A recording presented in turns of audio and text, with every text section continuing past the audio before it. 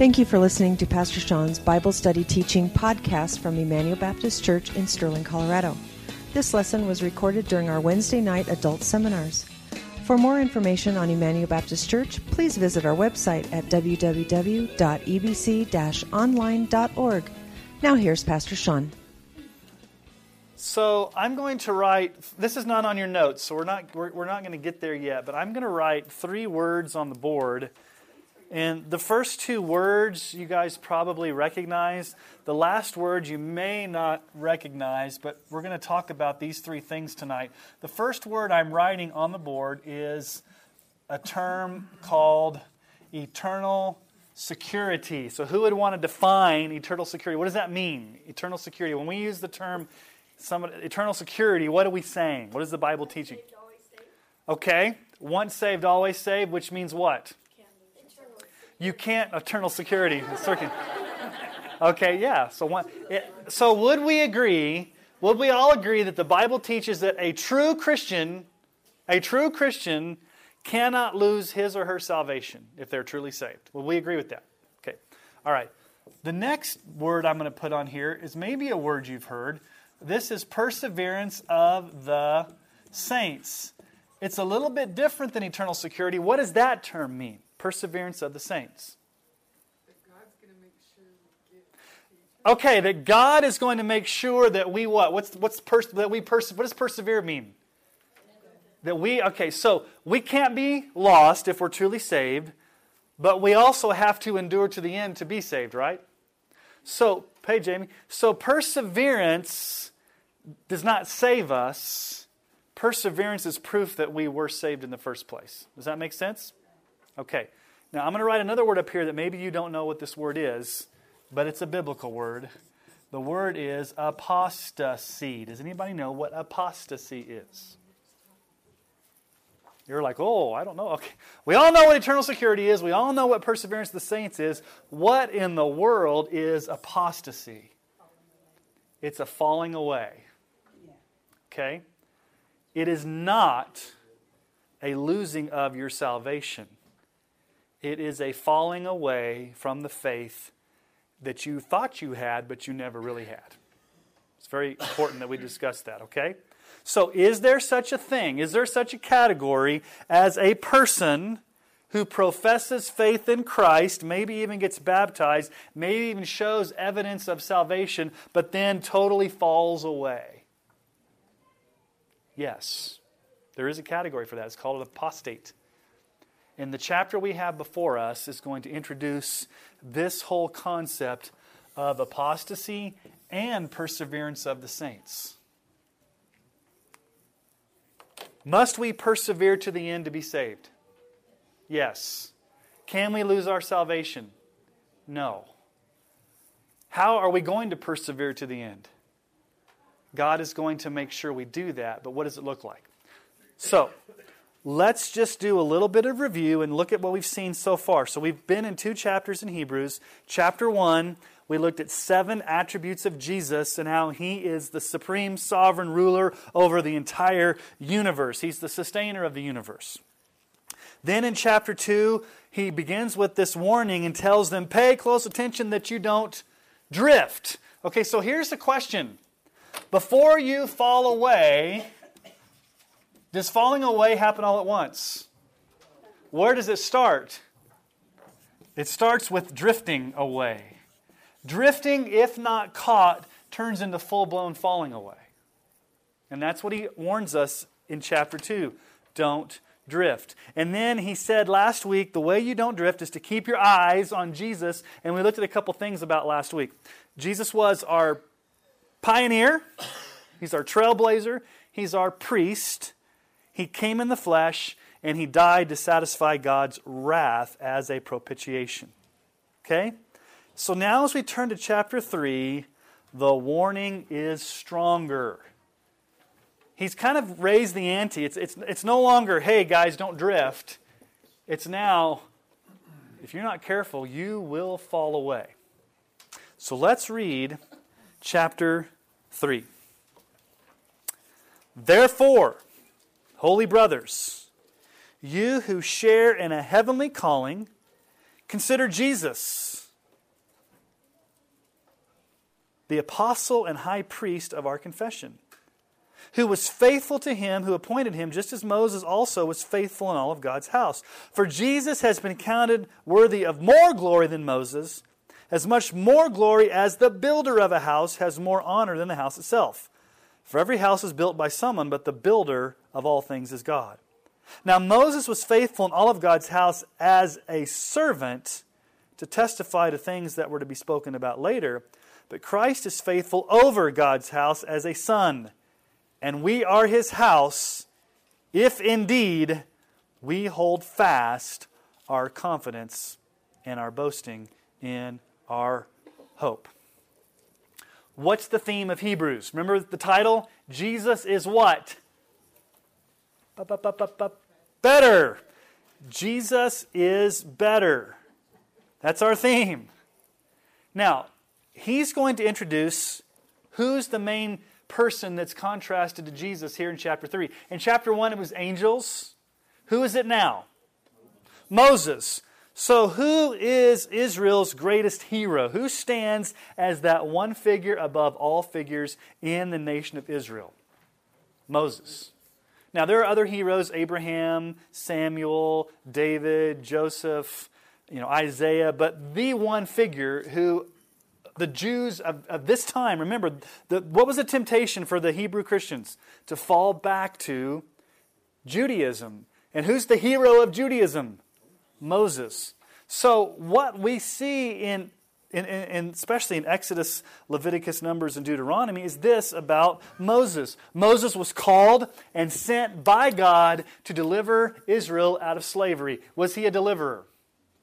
Was he called? Was he sent? Okay. Moses was also called and sent by God to bring the law to Israel. He was a preacher.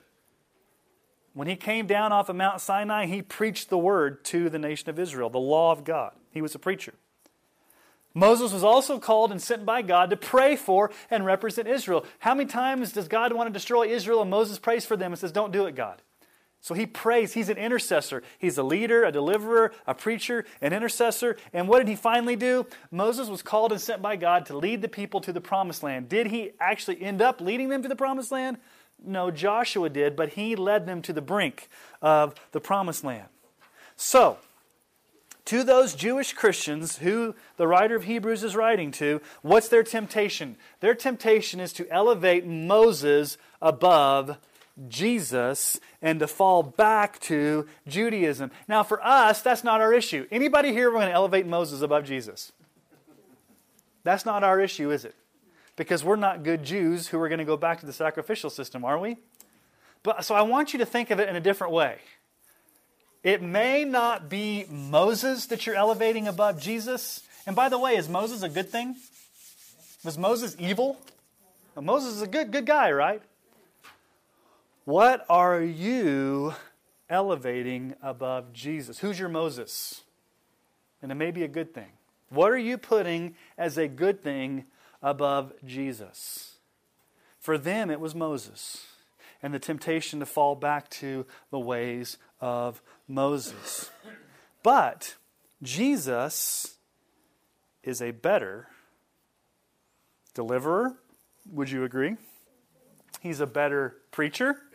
He's a better intercessor and a better leader than Moses ever was. Now, back in Deuteronomy 18:15, Moses said something very interesting. He gave a prophecy. In Deuteronomy 18:15, Moses said this: "The Lord your God will raise up for you a prophet like me from among you, from your brothers. It is to him you shall listen." So who's that prophet that's going to be raised up that we need to listen to? How do you know it's Jesus? You just assume it's Jesus. How do you know it's Jesus? How do you know it's not Samuel? How do you know it's not Isaiah or Elijah? I'll give you a hint. In Acts 3:23, when Peter's preaching, he says it's Jesus. Okay? So the New Testament interpretation on that is Jesus has come as the fulfillment. Jesus is this prophesied prophet that's come. And what is Moses telling them? You need to listen to Jesus. I'm gone. Moses died. He's gone. Who's the new and better Moses? Jesus. Now, I want you to look at how we are described. Verse 1, therefore, holy brothers, you who share in a heavenly calling. We could spend a lot of time on just our calling. Has God called us out of darkness into light? Has God called us effectually? Yes. But what's the verb there? The ESV says what? Consider Jesus. Does anybody have a different translation? Fix your thoughts. Does anybody else have fix your thoughts, consider, think about? It's all the same Greek word. You're all right. What that word really means is, and we're going to come across it again in chapter 10, verse 24, and in chapter 12, verse 2, where it says, fix your eyes on Jesus. Basically, what the writer's telling us, every chapter so far, what's he told us? Keep your gaze on Jesus. Keep your eye on Jesus. Keep your thoughts on Jesus. Think about in the Olympics, okay? If you were to run the 50-meter dash in the Olympics, you're probably very fast to be in the Olympics in the first place. What's the cardinal rule in track and field that you do not want to do that may take seconds off of your time and make you go from getting a gold medal to a bronze medal? Never look back, never look to the side. What are you supposed to always be looking at? The finish line. Okay? And that's what the writer's saying. Who's the finish line? Jesus. And so we're not to look to the... What's to the right? Judaism. For these people. To the left is the Roman pantheon of mythical gods. And to the original audience, he's saying, listen, if you go to the right, if you look to the right, there's Judaism. It's calling you. It's beckoning you to come back home. To the left, there's the Roman paganism. It's calling you. It's beckoning you. But in the middle, Jesus is right before you. The entire course of your life, you've got to keep your eyes on Him. Keep your eyes on the prize, Jesus. Think about, meditate upon, be concerned with. Now, how is Jesus described? Very, very interesting. Verse 1. He's the apostle and high priest of our confession. Now, we've already seen him called a high priest last week, but that's weird terminology. He's called an apostle. At first glance, it may sound weird. Because did not Jesus choose the 12 apostles? How could he himself be considered an apostle? It's the only time Jesus is referred to as an apostle. It really comes from a Greek word, apostello. Anybody want to take a guess? To be sent. Jesus was the sent one. This is what it means. The Greek word means the sent one, or one sent on a mission by a king to accomplish work or deliver a message similar to an envoy. Was Jesus sent? In the Gospel of John, the word sent shows up over 40 times. Jesus is sent. I was sent by the Father. What was the ultimate mission Jesus was sent to do? Just come and hang out and tell some cool stories? Yeah. What was his mission? To die. And in John 17:4, right before he dies, in the Garden of Gethsemane, during the high priestly prayer, Jesus says this to his Father when he's praying. I glorified you on earth, having accomplished the work you gave me to do. I succeeded in the mission. So Jesus is the sent one. Was Moses a sent one? Yes. But who's greater than Moses? Jesus. Was Moses a priest, sort of? I mean, Aaron was the priest, but Moses actually did a better job than Aaron did. Aaron had that golden calf episode. Okay. Yeah, just a minor detail. So, what is Jesus the high priest and apostle of? What does it say there? Verse 1. He is the apostle and high priest of our confession. Now, this word is not so much meaning like our personal testimony, but really the word is the actual body of truth that makes up our belief system. Like when you have a confession of faith, what's the difference between I'm going to confess Jesus before people versus this is our confession of faith? What's the difference between those two terms? One is what I stand up and publicly say. One is a body of truth that makes up what we believe. And the word here is really the body of truth that makes up what we believe. Okay? So, what he's going to do here is he's going to make this comparison between Jesus and Moses, and he's going to argue from the lesser to the greater. You guys thought, speaking to his original audience, you guys thought Moses was great. He's awesome. He's your man. He's cool. He brought you the law. I'm paraphrasing. I doubt the writer said Moses was cool, but he's using this type of terminology. And what does he say here? Verse 2. Moses was faithful in all of God's house. Moses was a faithful servant. Now, when it talks about God's house, is it talking about a literal house, the temple, the tabernacle? What's it talking about? It's talking more about the people. So when the word house is used here, it's talking more really about the nation, the people of Israel. It's a metaphor for the people or the nation, not the physical structure. Was Moses a servant in the house? Yes. And was he a faithful servant? Did Moses do what God called him to do? Yes. He delivered the law. He led the people. He interceded on behalf of the people. He preached to the people. He was a servant in the house. But notice, where is Moses? He's a servant where? What does it say there? Look at the little preposition. He was faithful where? In God's house. Okay? He was just in God's house. He was only a servant. Did he build God's house?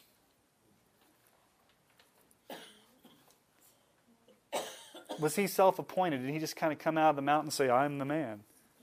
Who sent him? Okay, what does it say there? Who's the builder of the house?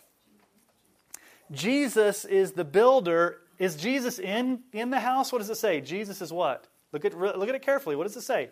Is Jesus in the house or is Jesus... What does your text say? He built the house. Okay, but he's a faithful servant where? Over. Is there a difference between being over the house and in the house? What is it? Moses was just in the house. I mean, Moses was part of the family. What does it mean that Jesus was over the house? He was above. He's above, okay. Moses was just a servant. What does it say Jesus was? Jesus was a son, a firstborn son who's the heir of all things. So here's the thing. Here's what the writer is saying. Jesus is more glorious because not only is Jesus faithful over God's house, but he is the builder of the house, not a servant, but the son, the rightful heir. What's God's house now? Us.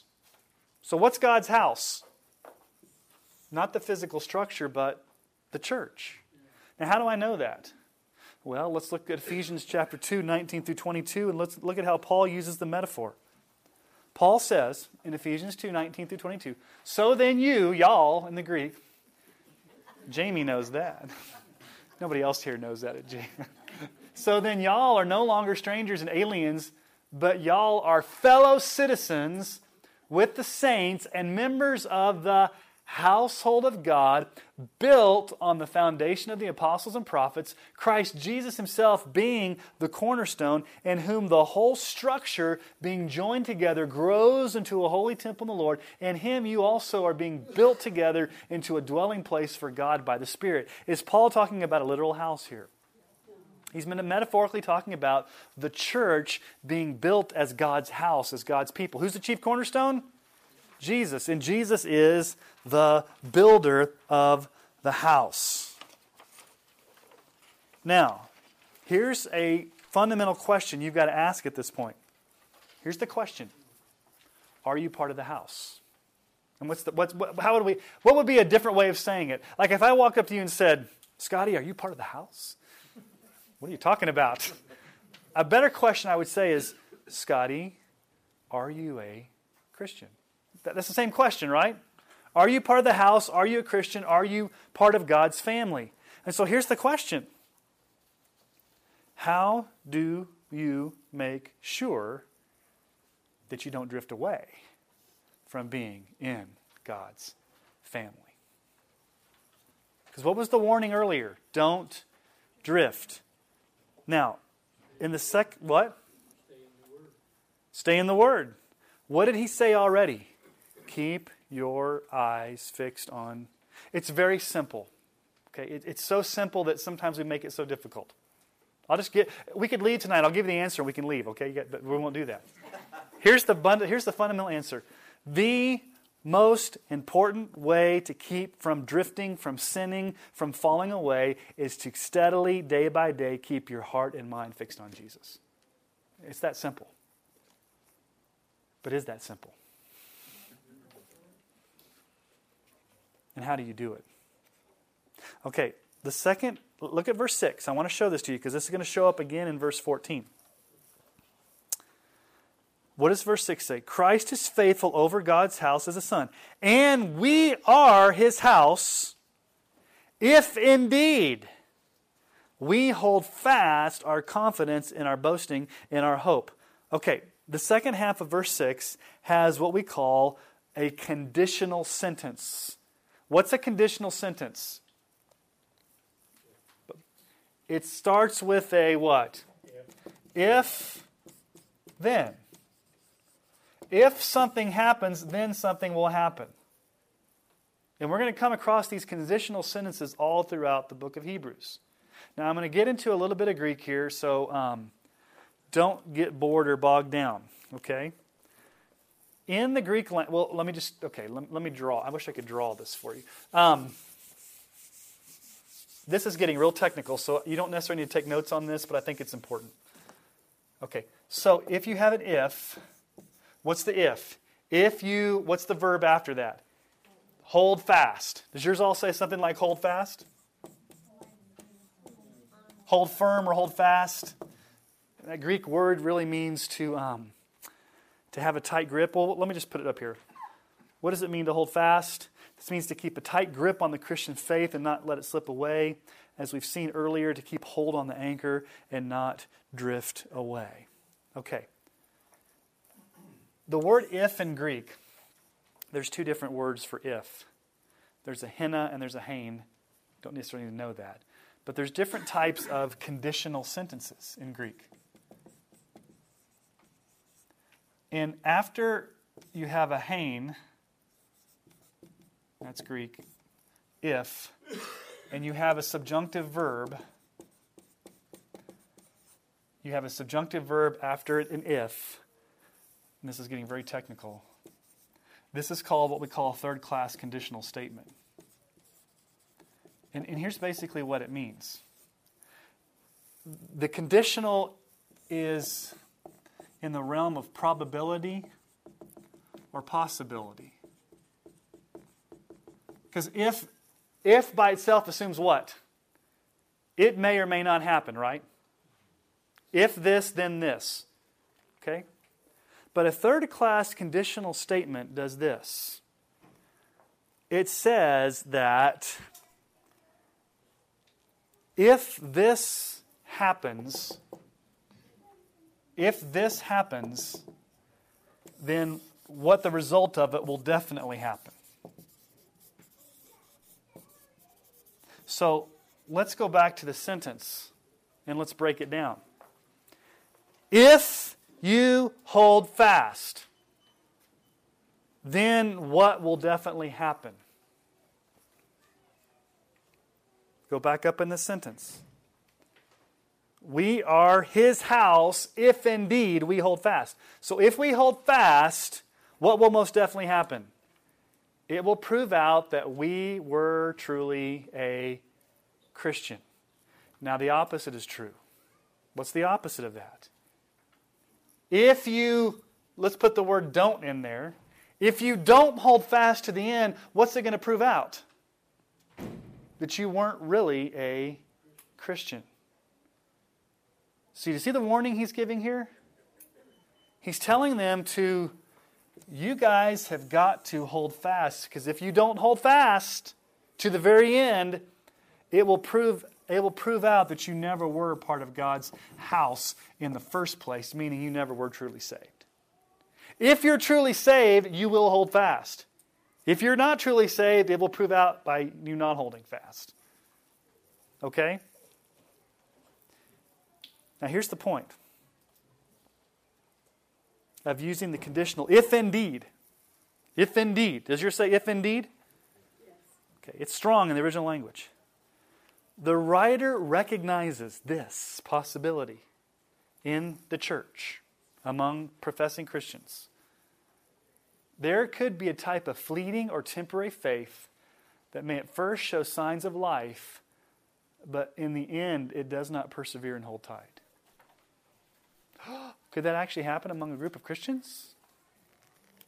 Just because you publicly identify with the body of Christ and come to church doesn't necessarily mean you're truly saved. Not necessarily. So let's turn to Mark chapter 4. Keep your finger in Hebrews, and let's go to Mark chapter 4, and I want to show you this type of faith that the writer of Hebrews, I think, is very concerned about. There's no way to prove this.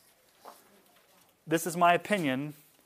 But I think the writer of Hebrews was very, very familiar with Jesus' teachings, and I think this parable of the sower in Mark chapter 4 haunted the writer of Hebrews to where he was so concerned that there might be this situation happen. And I think it haunts every preacher.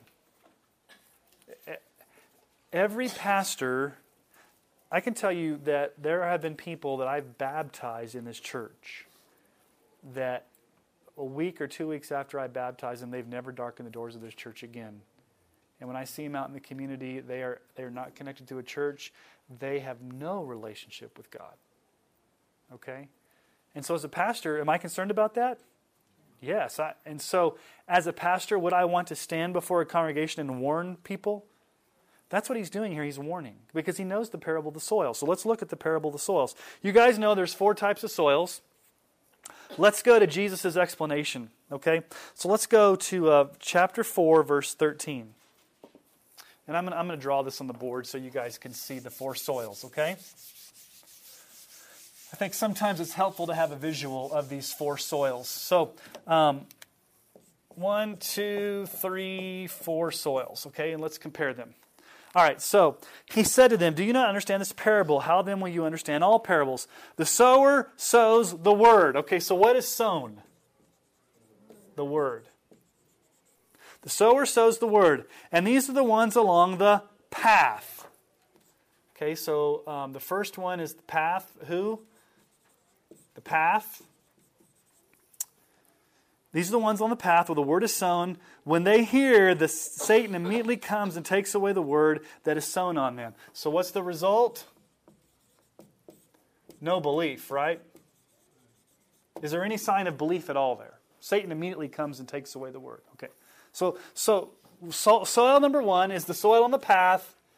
What's sown is the word. There's no response. Okay? All right, soil number 2. These are the ones sown on the... Now, let me just say something. What's the one consistent in all of the parables, or in all the soils? What's the one consistent? The word is sown in all of them. What's the word? It's the word of the gospel. It's the word of truth. The only thing that's different is the type of soil and the result. Okay. So the second type of soil is this. These are the ones sown on, what's the soil there? Rocky, the rocky ground soil. These are the ones, when they hear the word, immediately receive it with joy, and they have no root in themselves, but endure for a while. Then when tribulation or persecution arises on account of the word, immediately they what? Okay, so what's the response here? Immediate joy, right? Some evidence, right? But then a falling away. But did you catch the little hint that Jesus gave in there? What did they not have? Verse 17. There's no root. Meaning that, I take that to mean they weren't fully saved. They weren't truly saved. They heard the word, they got excited about it. They may have gotten, immediately, but then when the pressures of life came, they did not endure to the end, they fell away. Okay, what's the next soil? Third soil. The others are the ones sown among thorns.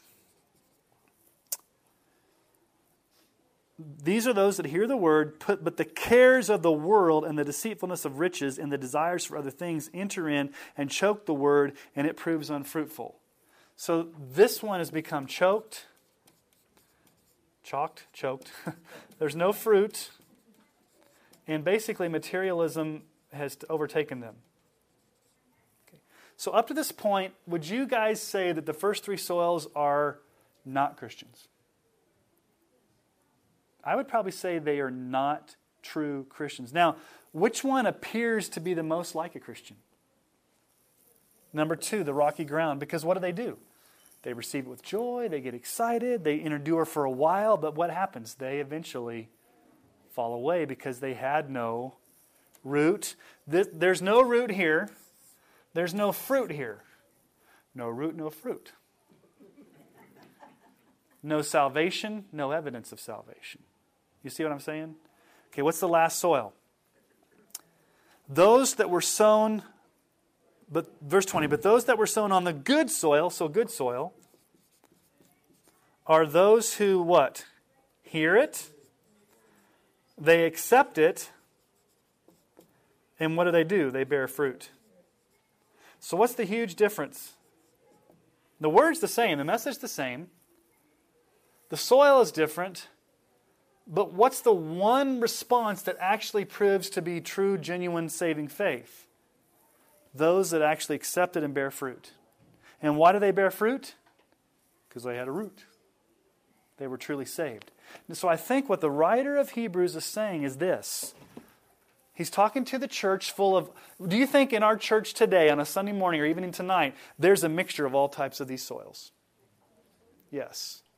Now, as a good pastor, are you just going to... What if you always just address the good soil? How do you know? I think the writer of Hebrews is really camping out on the second soil, saying, listen, there could be a lot of pretenders in the audience that think they're saved, and they're not. And if they don't hold fast to the end, it will prove that they weren't saved in the first place. Because what does he say? Let's go back to Hebrews. If you hold fast your confession, your confidence, your boasting, it will prove out that you are indeed God's house. Now, what are we supposed to hold fast to? Back to Hebrews chapter 3. Our confidence and our hope. Now, again, there's kind of this sandwich technique here. Or bookend, okay?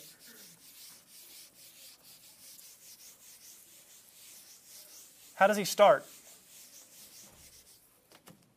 Keep your eyes on Jesus.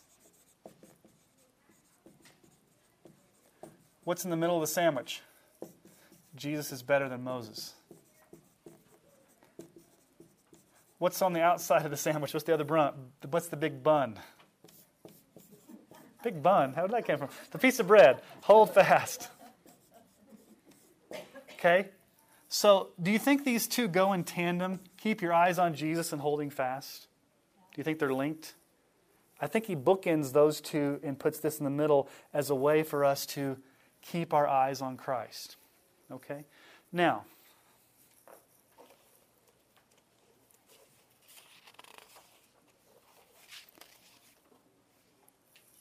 what is the danger of not holding fast? We prove we were never part of God's house in the first place. Here's a scary verse. 1 John 2:19.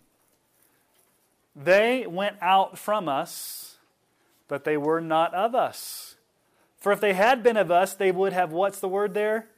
Continued with us. But they went out that it might become plain that they are all not of us. Now, what's he talking about? In that church, there was a group of people that fell away and left, that did not continue in the faith. Why? They weren't truly Christians. If they were truly Christians, they would have remained. Okay, so it's all throughout the Bible, this whole idea of apostasy. So again, what is apostasy? It's a falling away of those who are not truly Christians but pretend. Apostasy is not committed by the heathen in the deep, dark jungles of Africa. Why? They never pretended to be a Christian in the first place. They don't have the knowledge. They are living as an unreached people group. That there's nobody there that's told them about Christ. Apostasy is only committed by somebody that has first professed faith in Christ and then falls away from it. Not that they lost their salvation, but that they fell away from what they didn't have in the first place. Okay. Now, let's turn to Psalm 95 just for a minute. Keep your hand in Hebrews, your finger, or keep it swiped, however you. Some of you guys are using electronic devices, and that's perfectly all right. It's still the Word of God, although not the written Word of God. It's the computerized Word of God. I'm just joking. So I want to turn to Psalm 95, and I want to turn to verse 7. Psalm 95, 7. Actually, start at verse 6. Psalm 95, 6. Everybody there?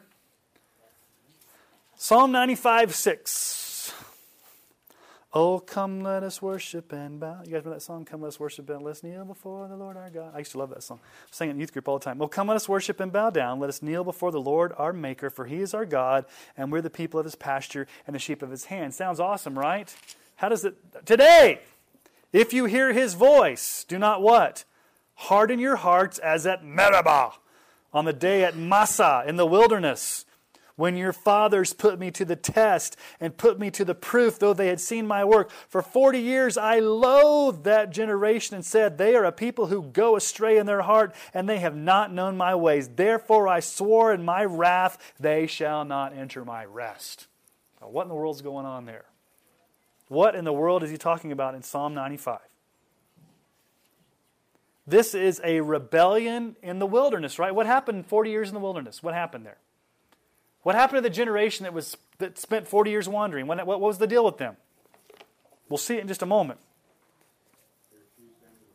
They refused to enter the promised land, and God said, you're going to wander for 40 years and die here. And He swore to them, you will not enter the promised land. I'm pouring out my wrath on you. You're going to die in the wilderness, and you're not going to get to see the promised land. Now, he uses two words in the psalm, Meribah, quarreling, Massah, testing. In other words, this is code word for that disobedient generation who wandered for 40 years in the desert and died because of God's wrath. But I want you to notice the strong language that God uses there. What does He say in verse 10? I loathe that generation. That's a very rare Hebrew word. It means He hated them. God's wrath was poured out upon that generation. He was angry with them. He was displeased. What did they do? They hardened their hearts. In verse 11, God reminds us that He swore to them. What did He swear to them? They will never enter my rest. In other words, a punishment for this generation that did not believe me and hardened their hearts and rebelled against me. My wrath is being poured out upon them by them not being able to enter the promised land. They're going to wander for 40 years and just die in the wilderness. Okay. What in the world does Psalm 95 have to do with anything? Go back to Hebrews chapter 7. Because the writer of Hebrews is going to quote it. Hebrews chapter 3, verse 7. Hebrews chapter 3, back to verse 7. Now, he's going to quote it from what we call the Septuagint, which is the Greek translation of the Old Testament. It's oftentimes called the LXX, the 70, the Septuagint. It was written probably about 100 to 150 years before Jesus. It's the Greek translation of the Hebrew Old Testament. So that's what he's quoting from here. So when he quotes from the Old Testament, most of his quotations are going to come from the Greek translation of the Old Testament, because these are Greek-speaking Hebrews that he's talking to. Okay? So let's read verse 7 and following. Therefore, as the Holy Spirit says, let's stop right there. I thought David said it in Psalm 95. Why does he say the Holy Spirit said it? Who wrote the Bible? The Bible is inspired by God, so he's just throwing a little hint there. Hey, by the way, just want to hint, nudge, nudge. The Old Testament's inspired by the Holy Spirit. Even though David wrote it, David was under the inspiration of the Holy Spirit. Today, if you hear His voice, do not harden your hearts as in the rebellion on the day of testing in the wilderness, where your fathers put me to the test and saw my works for 40 years. Therefore I was provoked with that generation and said, they always go astray in their heart, and they have not known my ways. As I swore in my wrath, they shall never enter my rest. Why in the world does he quote Psalm 95 there? This is a sermon, remember? He's using Psalm 95 as a sermon illustration to reiterate what he's talking about. He's saying, listen guys, this is nothing new. You're good Jews, right? And you're holding up Moses, right? Well, guess what Moses had to deal with? That disobedient generation that rebelled against God, and they committed apostasy. What had that generation seen? The Red Sea, the manna and the quail, the plagues. And yet they did not go into the promised land because they hardened their heart in rebellion. And God said they fell away. And when you fall away, what do you get? I swore in my wrath they shall never enter my rest. Okay. With that as a background, do not harden your heart. In verse 12, he's going to pick up this issue. So let's read verses 12 through 15. Take care, brothers, lest there be in any of you an evil, unbelieving heart. Like who? That generation I just talked about. Leading you to what? Fall away from the living God. But, strong but there in the original language, but exhort one another every day, as long as it's called today, that none of you may be hardened, do not harden your heart, by the deceitfulness of sin. For we have come to share in Christ, if indeed we hold our original confidence firm to the end. As it is said, today if you hear His voice, do not harden your hearts as in the rebellion. What does verse 12 start with? What does your translation say? Take care, pay attention, wake up. There's upcoming hazards, there's pitfalls. Keep your eyes open. But what are they to be careful about? What are they to be careful about? That there not be in any of you a what? Evil. What kind of heart? Okay, an unbelieving heart. What does an evil, unbelieving heart lead to eventually? What does it say there? Look at your text. Leading you to what? Fall away. So an unbelieving heart leads you to what? Fall away. Okay, let's talk about the play on words that he uses here in the original language. I think I put this on your sheet. The word for unbelieving in the original language is apista. Anytime you put an a in front of a Greek word, it means not or un. Pistus is the Greek word for believing. Not believing, unbelieving. The word for falling away is what? Apostasia.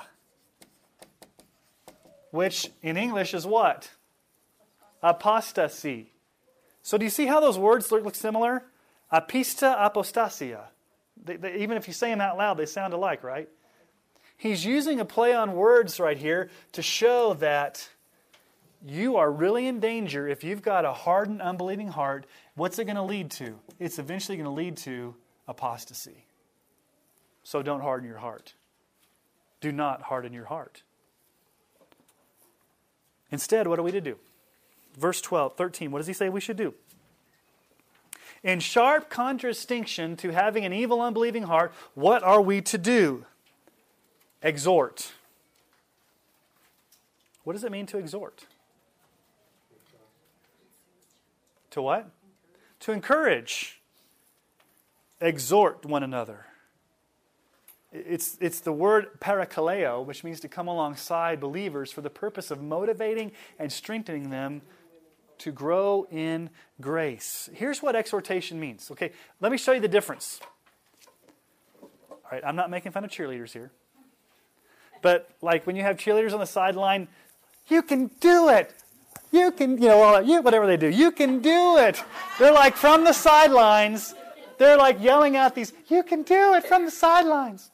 Okay, as a football player, like, okay, it's a cheerleader. She's cheering me on. That's cool. But if you're a football player, what motivates you more? Somebody to come down into the trenches with you, lock arms, and let's go to war together. What's going to bring you more encouragement? Somebody that gets down and dirty with you in the fight, or somebody on the sidelines saying, do it? Okay, which would you rather have? Somebody from a distance saying, you can do it, or somebody getting down in your life and saying, we can do this together? Okay, exhorting is the second one. Exhorting is not on the sidelines saying, I'm going to encourage you, you're great. exhortation biblically is you get down in someone's life side by side and you walk through the trenches with them. And that's what he says is going to help us not fall away. Now, how many times are we supposed to do it? What does he say there? Verse 13. Exhort one another how many times? Every day, as long as it's called. Okay, when's it not going to be called today? Tomorrow. But then what happens when tomorrow it becomes today? So here's a really, really strong challenge. When was the last time either you encouraged somebody today or you were encouraged by somebody today? This is the ministry that we are called to as Christians to do in each other's lives. So what does this mean? Exhortation means that we've got to know each other. We've got to be vulnerable in front of each other. We've got to be able to let each other know our needs. We've got to be willing to get in each other's lives. We can't be on the sideline like cheerleaders, just kind of like driving by. You can do it. We've got to exhort one another. So I would challenge us as a church, are we doing it daily as long as it's called today?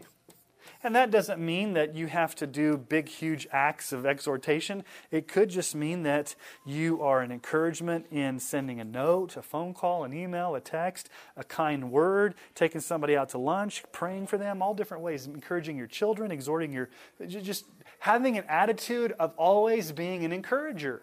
Okay, why do we need encouragement? Here's the question. Why is the ministry of exhortation so urgent? He says it right there. He gives the reason why it's so urgent in verse 13. Exhort one another every day as long as it's called today, that, what's the purpose, the result, that none of you may be what? Hardened. What was the issue of that generation in the wilderness?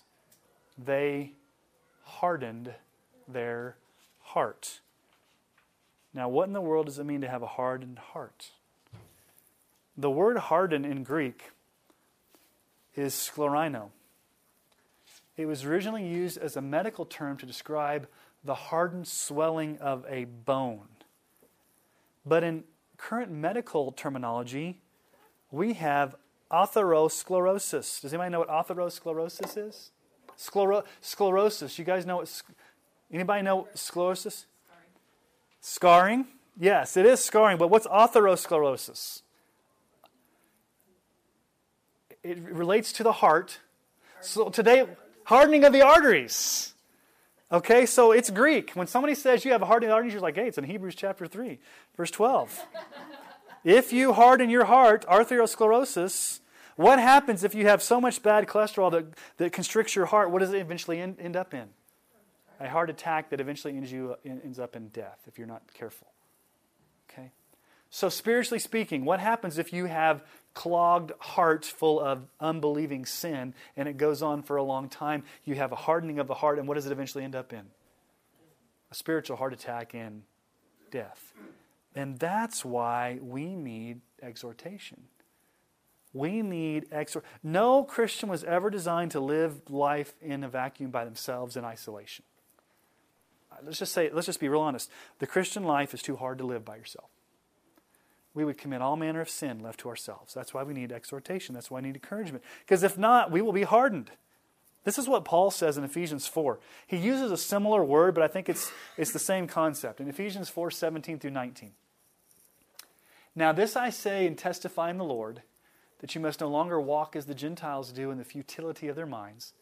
They are darkened in their understanding, alienated from the life of God because of the ignorance that is in them due to their hardness of heart.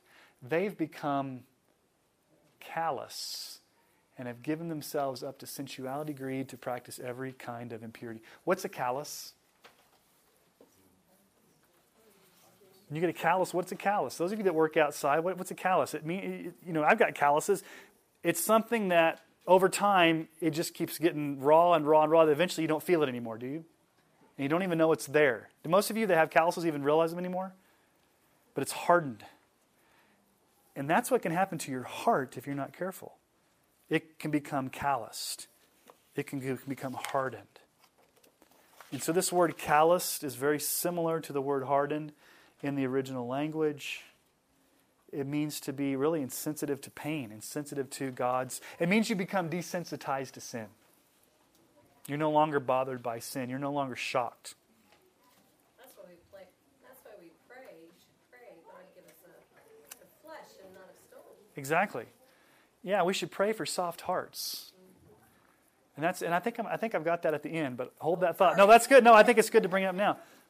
We can't produce the soft heart in and of ourselves, but God can do it through His Holy Spirit. But we've got to pray and ask God to keep our hearts soft before Him. Now, here's the interest. Here's the issue of this text, this verse. What actually causes us to be hardened? Did you notice the way he describes it? Look at the entire verse.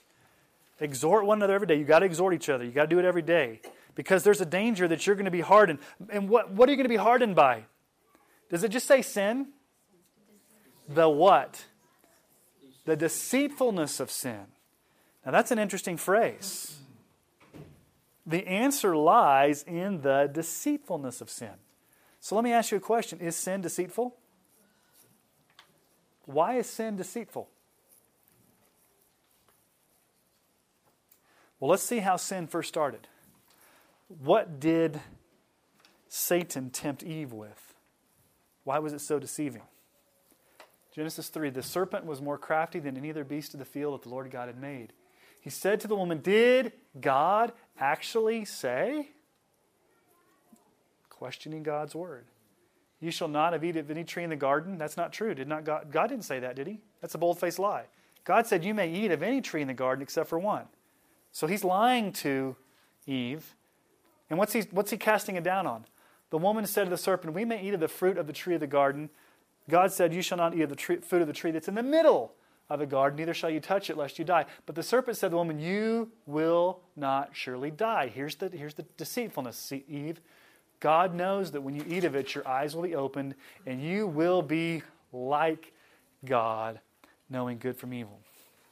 Do you see the deception there? Eve, number one, God's not good because He's withheld things from you. And number two, you can be like God. And that's straight from the devil, which Jesus says in John 8:44, you are talking to the Pharisees. How would you love to be a Pharisee during Jesus' time? You are of your father, the devil, and your will is to do your father's desires. He, the devil, was a murderer from the beginning and has nothing to do with the truth because there is no truth in him. When he lies, he speaks out of his own character, for he is a liar and the father of lies. So here's why sin is deceitful. And here's how Satan used that to bait Eve and how it baits us. Sin can be so devious because it presents to us a lie that God's word cannot be trusted and that there must be some better alternative than to obey Him. Is that a lie? Now, what do we know as a Christian? God's word is good, it's to be trusted. But what do we want to believe? How does sin deceive us on that level? Sin comes to us and says, yeah, but there's something better over here besides obeying God in this situation. Or it may do this. The reason why sin is so deceiving is because it falsely promises immediate yet temporary pleasure, but no real lasting joy. It promises the thrill of cheap substitutes instead of the lasting satisfaction that comes in faith in Christ. Would you agree? Sin promises, what's the word there? Does sin promise pleasure? You betcha. Is it immediate sometimes? Is it temporary? Is it lasting joy? What's the only source of lasting joy? Jesus. But sin's going to come alongside and lie to you and say, listen, this immediate pleasure you're going to receive from this sin is better than persevering and holding on to Christ. So give in to it. And if you believe that lie and give in to it over and over again, what's going to happen to your heart? It's going to get hardened. And eventually, if your heart gets hardened, it's going to turn into an unbelieving heart. And an unbelieving heart eventually turns into what? Falling away. So we need the ministry of encouragement, exhortation, so that we are encouraged. Now look at verse 14. because it's almost exactly like verse 6 with that conditional if sentence. What does he say? For we have come to share in Christ. Earlier up in verse 6 it was what? You've come to be part of God's house. This is just a different way of saying it. You have come to share in Christ. What does it mean to share in Christ? That describes a Christian, right? A non-Christian doesn't share in Christ, have a relationship with Christ. You've come to share with Christ if indeed you what? Same Greek word. Hold our original confidence firm. How long? To the end. To the end. Okay? Now the word confidence here is a different Greek word than it was used up in verse 6. The word confidence here really means the ground, the basis, the foundation, that which undergirds your conviction and gives the basis for your faith. So the writer's basically saying the same thing, just in a different way. He's using that third-class conditional statement, basically saying this: if you hold fast to the end, it will prove out that you truly share in Christ. Opposite is true. If you do not hold fast to the end, it proves that you never did begin to share with Christ in the first place. Okay? Today, if you hear His voice, do not harden your hearts, as in the, what's the key word there? Rebellion. Go back and count up how many times the word rebellion shows up. Look at verse 8. Do not harden your hearts as in the rebellion on the day of testing in the wilderness. You go down to verse 15. Today, if you hear His voice, do not harden your hearts as in the rebellion. Verse 16. For when those who heard and yet, what? Rebelled, was it not those who left Egypt led by Moses? And with whom was he provoked for 40 years? Was it not those who sinned, whose bodies fell in the wilderness? And to whom did he swear that they would not enter his rest, but to those who were disobedient? So we see that they were unable to enter because of what? Unbelief. What's the warning he gives back up in verse 12? Take care that you do not have an evil, unbelieving heart. To truly understand this, he gives a sermon illustration in real capsulated form back in Numbers chapter 14. So let's turn back to Numbers chapter 14. In Numbers 13, I'll just give you the synopsis of Numbers 13. Moses commissions the 12 spies to go in and spy out the promised land.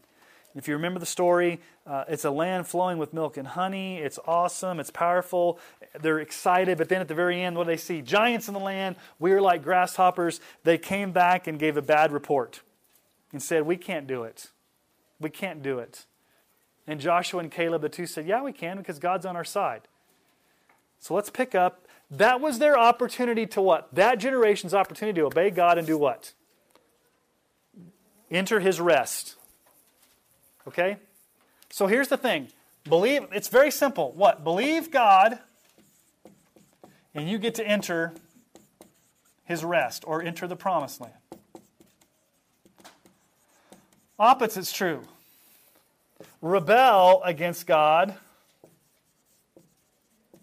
and what? I swear in my wrath you will die in the wilderness. So let's see this unfold in Numbers chapter 14. So let's look at verses 1 through 10. Then all the congregation raised a loud cry, and the people wept that night. And all the people of Israel grumbled. I want you to count how many times the word grumble shows up. It's a key word. Actually, it shows up 5, but we'll just... And all the people of Israel grumbled against Moses and Aaron. The whole congregation said to them, would that we had died in the land of Egypt, or would that we had died in the wilderness. Why is the Lord bringing us into this land to fall by the sword? Our wives and our little ones will become a prey. Would it not be better for us to go back to Egypt? No, what was Egypt? Slavery. And they said to one another, let us choose a leader and go back to Egypt. I'm going to defy God by choosing a different man, not Moses, and I'm not going to go I'm going to defy the leader in the land. I'm not going to obey God's leader, Moses. I'm not going to go into God's land. And ultimately, I'm disobeying the Lord. I'm disobeying the Lord, the leader in the land, by wanting to get a new leader and go back to Egypt. Then Moses and Aaron fell on their faces before all the assembly of the congregation of the people of Israel. And Joshua, the son of Nun, and Caleb, the son of Jephunneh, who were among those who had spied out the land, tore their clothes. and said to all the congregation of the people of Israel, the land which we passed through to spy it out is an exceedingly good land. If the Lord delights in us, He will bring us into the land and give it to us, a land that flows with milk and honey. Only do not, what does your Bible say? Rebel against the Lord. And do not fear the people of the land, for they are bread to us. Their protection is removed from them, and the Lord is with us. Do not fear them. Now, what do you expect to happen? Okay, yeah, we understand. The great word, Joshua. Verse 10, then all the congregation said to stone them with stones. But the glory of the Lord appeared at the tent of meeting to all the people of Israel. And the Lord said to Moses, how long will this people despise me? And how long will they not believe in me? In spite of all the signs that I have done among them, I will strike them with the pestilence and disinherit them, and I will make of you a nation greater and mightier than they. The key word here is grumble.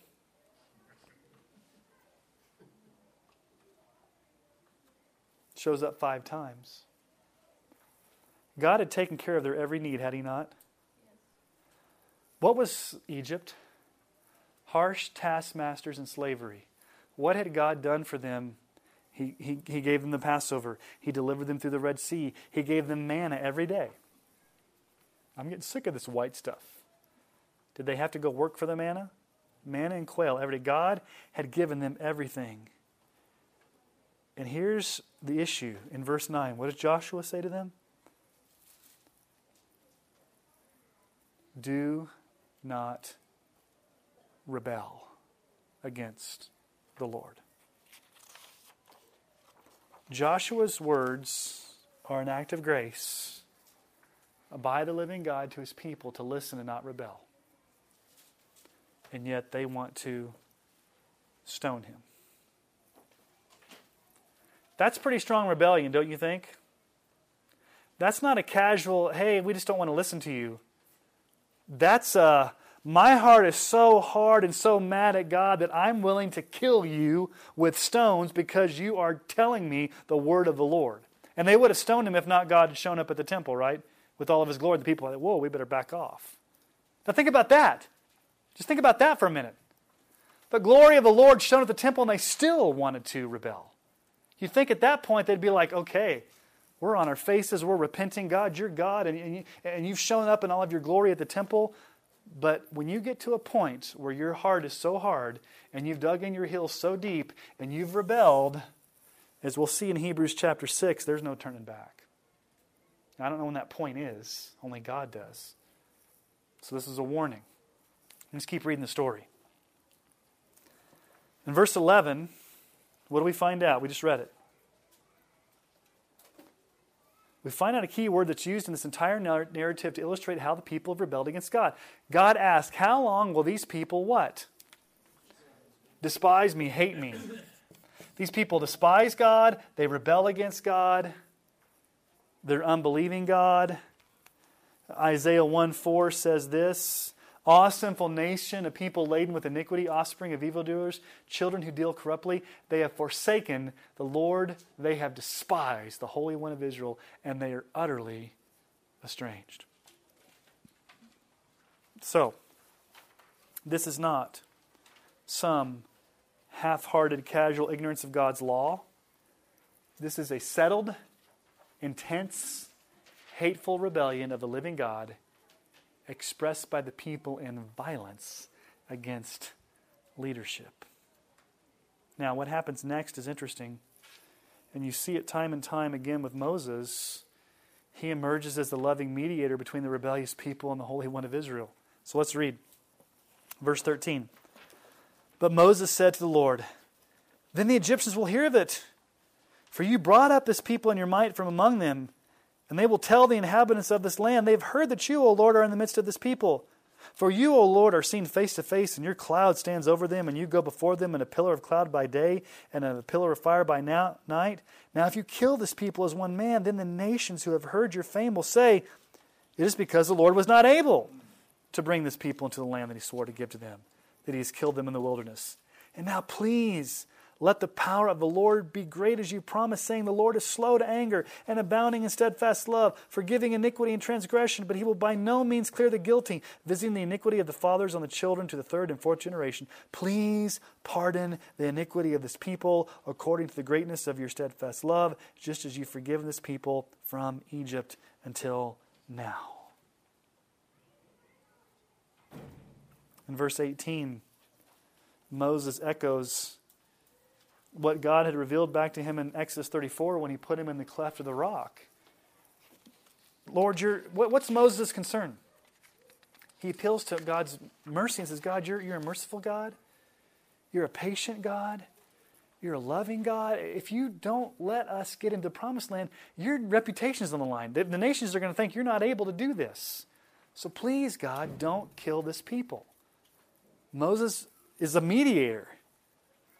But what does it say there in verse 18? Is God slow to anger? Yes. Is God abounding in steadfast love? Yes. Does God forgive iniquity? Yes. But he will by no means clear the guilty.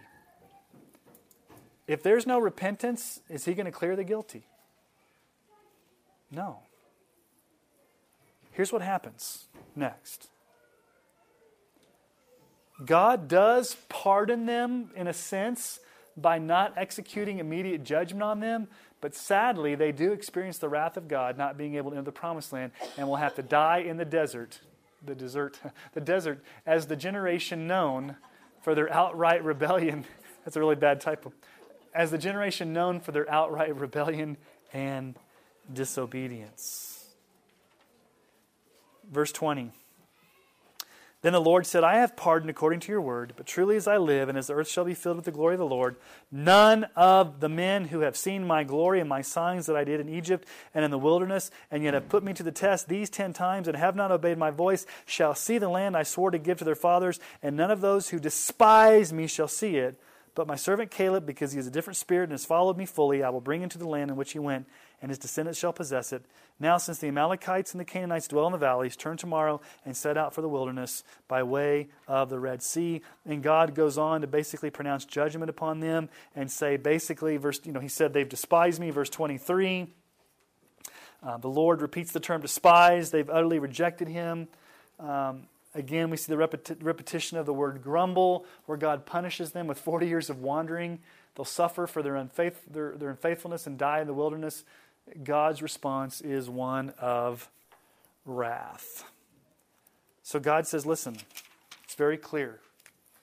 You believe in me, you enter the promised land. You enter my rest. You rebel, you despise, you harden your heart. You obstinately fall away.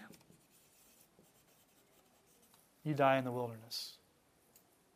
That's the Old Testament story. Now, let's see how it ends for him. This is crazy. Look at verse 39. Basically Moses says to them, you guys are going to die in the wilderness. You're not going to get to enter the promised land. Sorry, too late. You're going to experience God's wrath. Look at verse 39. When Moses told the words to all the people of Israel, the people mourned greatly.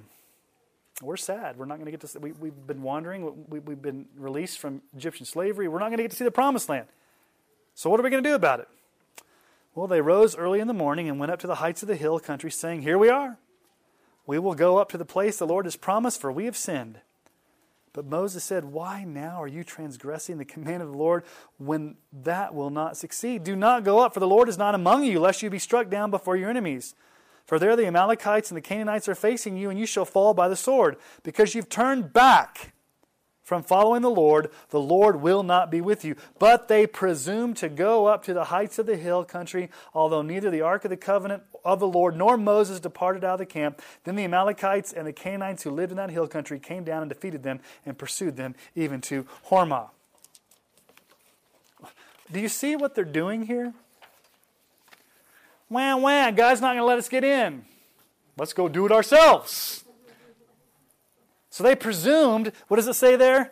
They presumed to go take the land. But who was not with them? The Ark of the Covenant and Moses, meaning God had said, you're done. You want to go take the land? Go take the land.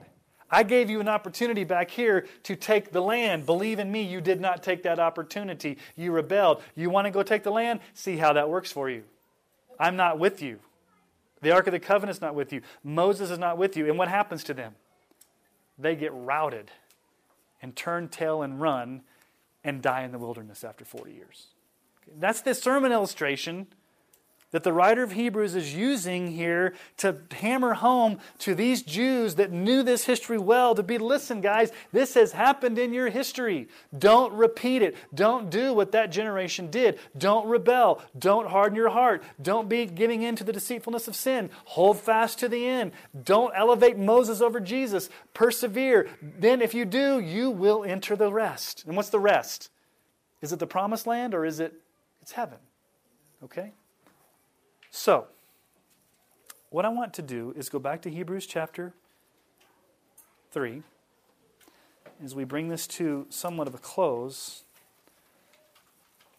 What key words showed up in the Old Testament that we've just looked at? We looked at Psalm 95 and we've looked at Numbers chapter 14.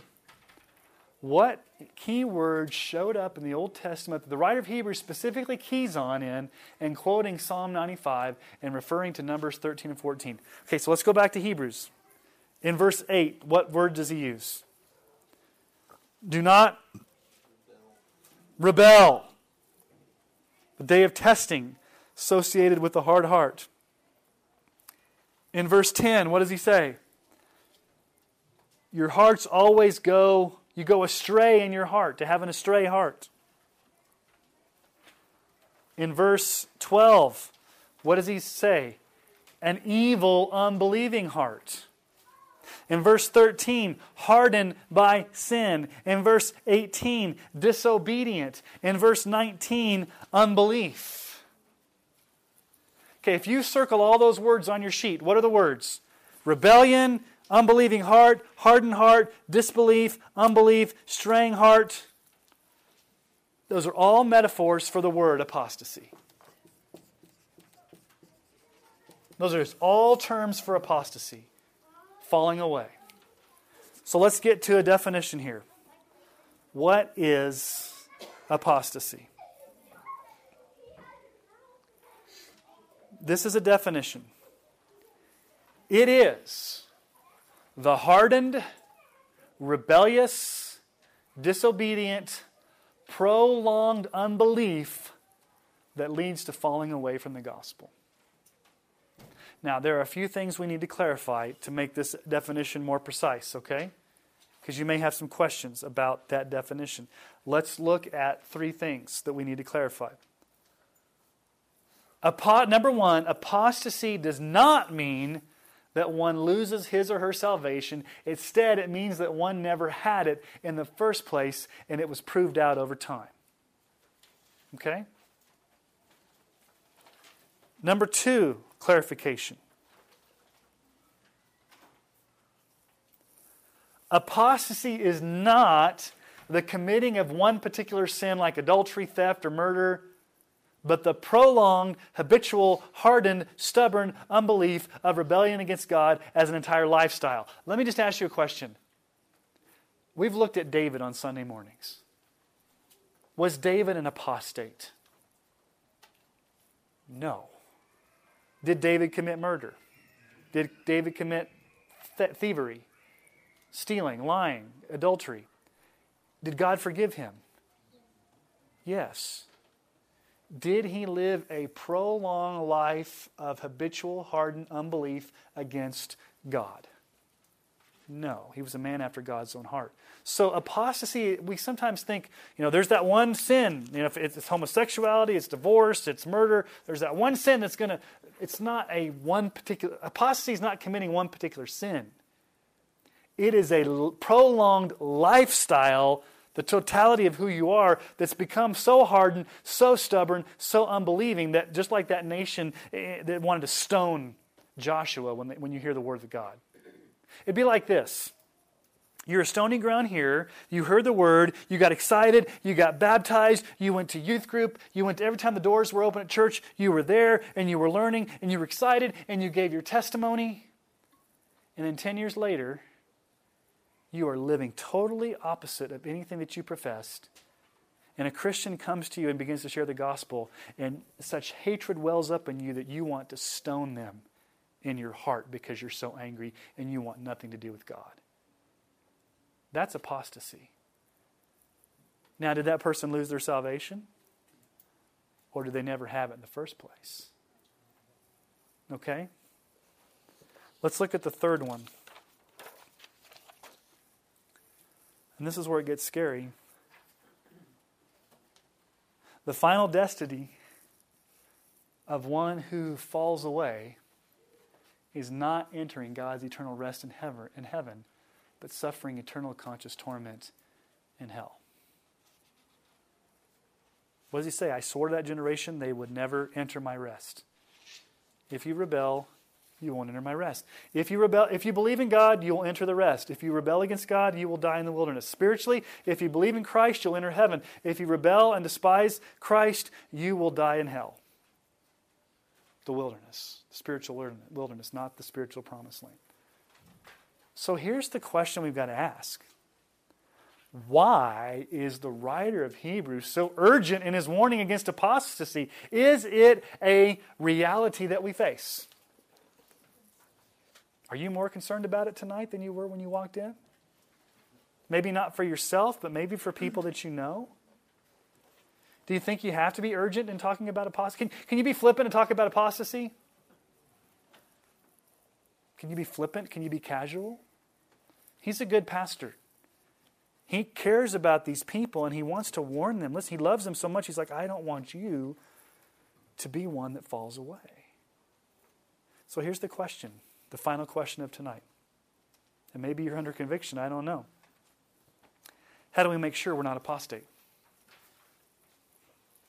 How do you make sure that you're not falling away? That you're truly saved and you're walking with Christ? Well, I've got 5 things for us to think about tonight. And I think this is the way he starts the chapter. We keep on continually considering and looking to Christ as our greatest joy. We're going to see that over and over again in Hebrews. Look to Jesus. Keep your eyes fixed on Jesus. Find in Christ your ultimate joy. And notice what I said there. Continually. Keep on continually. It's an ongoing posture of the heart and eyes and mind to be always looking at Jesus. Finding joy in Jesus. Considering Jesus. Number 2, we hold fast our confession to the end. This deals with our theology and our doctrine in the body of truth. We hold fast to sound doctrine. We don't get off the rails into some weird stuff. We hold fast to that confession to the very end. Now, is that going to be harder in the days to come? What's the world telling us about our confession? It's not politically correct. It's bigoted. It's narrow-minded. And what's that going to be? I will tell you this. I'm not a prophet or the son of a prophet. I'm a pastor and a son of a pastor. We will see in the next 5 to 10 years a major apostasy in America. People you thought were Christians, famous people you thought were Christians, famous pastors that have television ministries, and people will fall away because it's going to be too hard to hold fast the confession to the end. Because the culture is going to say, your confession, your belief is bigoted, it's narrow-minded, and what are people going to say? I'd rather just go with the culture than to hold fast. And it's going to prove out. Number 3, how do we make sure we're not apostate? I kind of hammered on this earlier. We exhort one another every day to receive encouragement to stay the course. We've got to really, really encourage one another every day. Number 4, we learn from the dreadful disobedience of Israel how easy it is to fall away in light of God's grace. Those Old Testament stories are there for a purpose. When you look at the nation of Israel, when you look at Psalm 95, you go back and look at that as an example of a nation that had it all, but yet they rebelled against God and died. And then this is what, Carolyn, you were talking about earlier. Number 5, we constantly ask God to keep our hearts soft towards Him. We don't want to have hard hearts. We want to have soft hearts.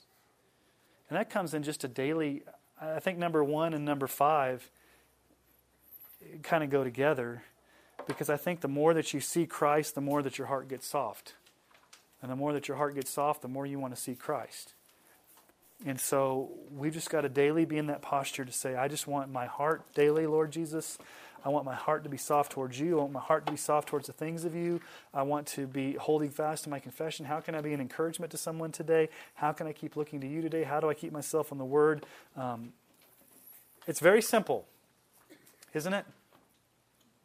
Look to Jesus, stay in the Word, pray, and hold yourself accountable to other encouraging Christians. I mean, that's really it's not mystical. It's not like some guy on TV stands up and says, I've got the secret to the Christian life. If you just sow your seed into my ministry, I will tell you, or you buy my book, I will tell you what the secret is. Is it a secret? It's actually pretty simple, isn't it? Keep your eyes fixed on Jesus, read your Bible, pray, ask God to give you a soft heart, and stay around Christian encouragement constantly as a lifestyle. That's it. That's not dramatic. That's not earth-shattering. That's not going to sell major books. It may not sell major books, but it will keep you from falling away.